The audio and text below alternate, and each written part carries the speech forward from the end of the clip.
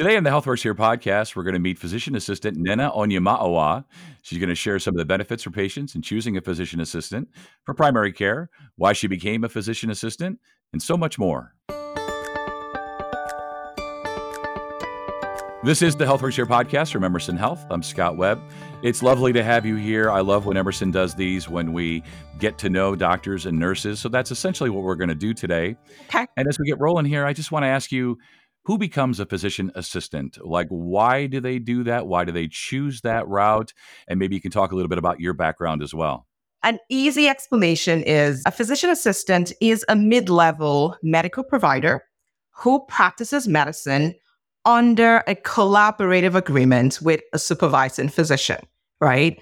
But to understand the profession, I'd like to talk a little bit about the history of the profession, because PAs, physician assistants, have been around for a really long time. The first class of physician assistants graduated in 1967. So back in the 1960s, there was a shortage of primary care providers. And so a doctor at Duke University at the time decided to start the physician assistant program. So he was looking for a way to remedy the shortage of physicians. And so first, to explain how he came about that, he was very familiar with the fast track training of physicians back in World War II.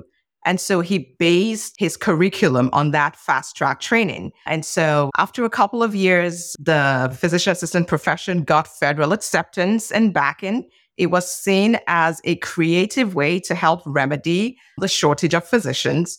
And just like that, the physician assistant profession was born, right? Sure. Yeah. Looking today, though, the role has definitely expanded. You don't only see physician assistants in primary care. You do see physician assistants in pretty much every major field of medicine, like cardiology, orthopedics, surgery, obstetrics, and gynecology. It's really expanded. Now, most universities have also started offering it. It's a master's program. And so that means you have to have a bachelor's program to apply for it. You also need to have a lot of clinical hours. So to answer one of your questions earlier, you would see people who already have a medical background. So a lot of paramedics, for instance, eventually apply to get into physician assistant school. And it is a 2-part program, usually ranging from 2 to 3 years, depending on what university. The first part is a very tedious didactic year. Yeah.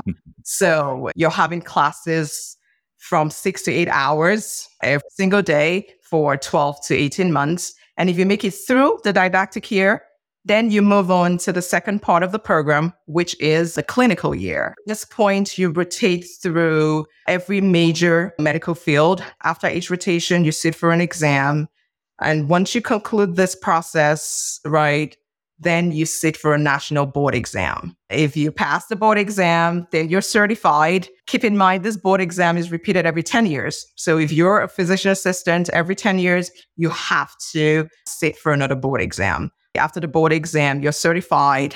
Then you need to get a license for the states that you're going to practice in. Licensing is different with each state, but one thing that you have to do to maintain your license, no matter what state you're in, is 100 hours of continued medical education every other year. So you can say you never stop studying. We do about the same thing as doctors do, right? We see our own patients, we diagnose and treat illnesses, we prescribe medications, PAs in surgery, assist in surgery, even PAs in primary care. We do minor procedures, in the office. And even though we might do about the same thing as doctors, we don't have the same autonomy as doctors do, right? To practice in the United States as a physician assistant, you have to collaborate with a supervising physician. Well, it's so great to sort of understand the history of all of this. Right. And as I think a lot of patients, prospective patients, we have these questions, right? We hear that we're going to be seeing a physician assistant and we think, well, is she a nurse? Is she a doctor? Exactly. So it's Yeah. sort of somewhere in the middle, but I'm sure for some patients, there are a lot of benefits. So maybe you can talk about the benefits of having a PA as your primary care provider. So I have been a physician assistant for 10 years. And so I have definitely met a lot of patients, and I would base this answer on the feedback that I've gotten from patients, right? And when I think of the feedback, I can think of a couple of things that I've heard a lot from patients. One would be availability, right? Mid-level providers tend to have less patients on their panel. And so naturally, we have a more flexible schedule. And so there are patients who only want to see their primary care provider, whether it's an acute visit or anything, they just want to see their PCP. And so such patients definitely appreciate the fact that, there's always an available appointment if they need to get seen for something like a urinary tract infection, for instance, and easily get in. So that's one. Another thing that I've probably heard a lot from patients would be time spent with patients. Once again, this is most likely because we have less patients on a panel as mid-level providers. And so naturally, we have more time to spend with the patients. A lot of doctors also have a lot of administrative work that they're involved with, which PAs are not involved with. And so that also gives us more time. And patients appreciate having the time to ask all of their questions and spending time explaining the diagnosis and treatment plan. They definitely appreciate that. So those are a couple of things I can think of. And so I guess I can actually agree with some of those feedbacks that I've gotten from patients because currently my PCP is a physician assistant. Yeah.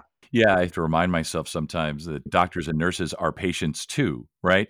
You also have to see someone. So we're talking to a PA today who has a PA for your primary care. I mean, that's kind of perfect. Wondering what are some of your specialty areas? What are some of the things you see the most or like to treat the most? If PAs even really think like that, like, oh, I love it when these come in. Yes, and I'll actually talk about something that I'm really getting more and more interested in. So I am an internal medicine PA, and so I specialize in adult medicine, right? Okay. And so most of what I focus on is solving diagnostic problems, managing severe long-term illnesses, and helping patients with complex chronic conditions. Conditions like heart disease, hypertension, diabetes, pulmonary illnesses, and obesity, right? And talking about obesity, I'm getting very interested in obesity management now because obesity can complicate a lot of these chronic illnesses. I am currently getting certified. I'm doing a training to get certified in obesity management.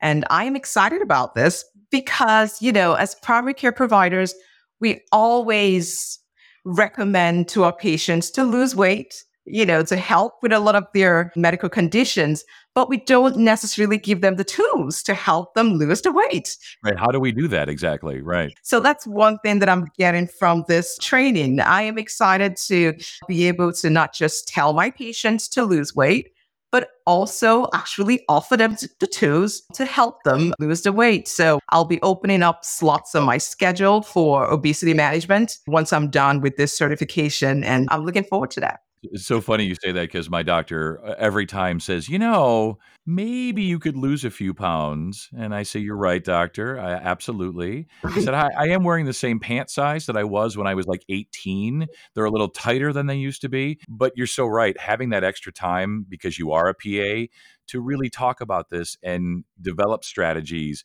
So I just wanted to backtrack just a little bit and talk a little bit more about why you specifically became a PA. Like, why was this a good fit for you? Yeah. Well, I would say I've always wanted to practice medicine, right? But at the same time, I've always wanted something that would give me that work-life balance. And when it became time to choose a profession, I looked into all of that. And the physician assistant profession definitely offers me that. I'm able to do what I love doing and also able to spend time with my family. I have a husband and 2 teenage boys. I love my job.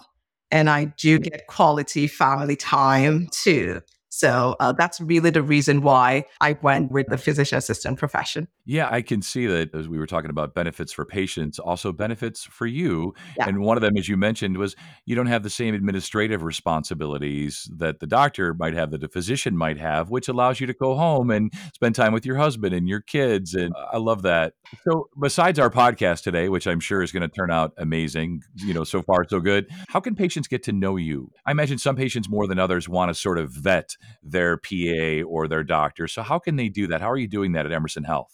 Actually, Emerson does offer that. We actually encourage that. So we call it a meet and greet, right? So Love it.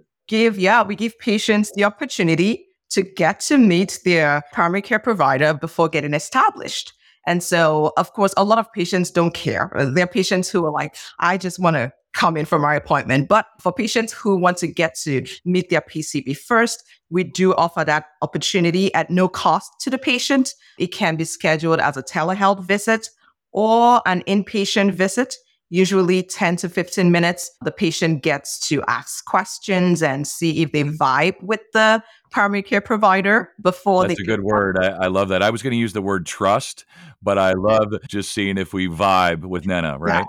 Yes, I've heard that exact word from a patient. Yeah, that's why I chose to use it. Yeah, I love it. That's so great. If patients are interested, obviously, in maybe scheduling something to get to know you or to just make an appointment because they love you so much already, how can they get a hold of you? How can they reach you? Yeah, well, that's easy. They just have to call my office. Like I said, I'm a physician assistant at Emerson Primary Care of Bedford, right? Phone number is 339-215-5100. So they call, talk to my front office staff, and just let them know you want to schedule an appointment with Nana Onyema-Owa, right? Onyema-Owa, correct? Yes. Onyema-Owa, yeah. And if the name is too tough, just say, I want to schedule an appointment with the physician assistant. Right. Yeah, we have 6 providers, 3 physicians, 2 nurse practitioners, and 1 physician assistant. And that would be me. And that would Yeah. be you. Well, it's been so lovely to meet you today, learn more about you, learn more about what physician assistants do, how they do it, why they love their jobs, all of that good stuff. Once again, that number is 339-215-5100. And to learn more or make an appointment with Nana or other providers at Emerson Health Primary Care Bedford, 339-215-5100. And thanks for listening to Emerson's HealthWorks Here podcast. I'm Scott Webb. And make sure to catch the next episode by subscribing to the HealthWorks Here podcast on Apple, Google, Spotify, or wherever podcasts can be heard.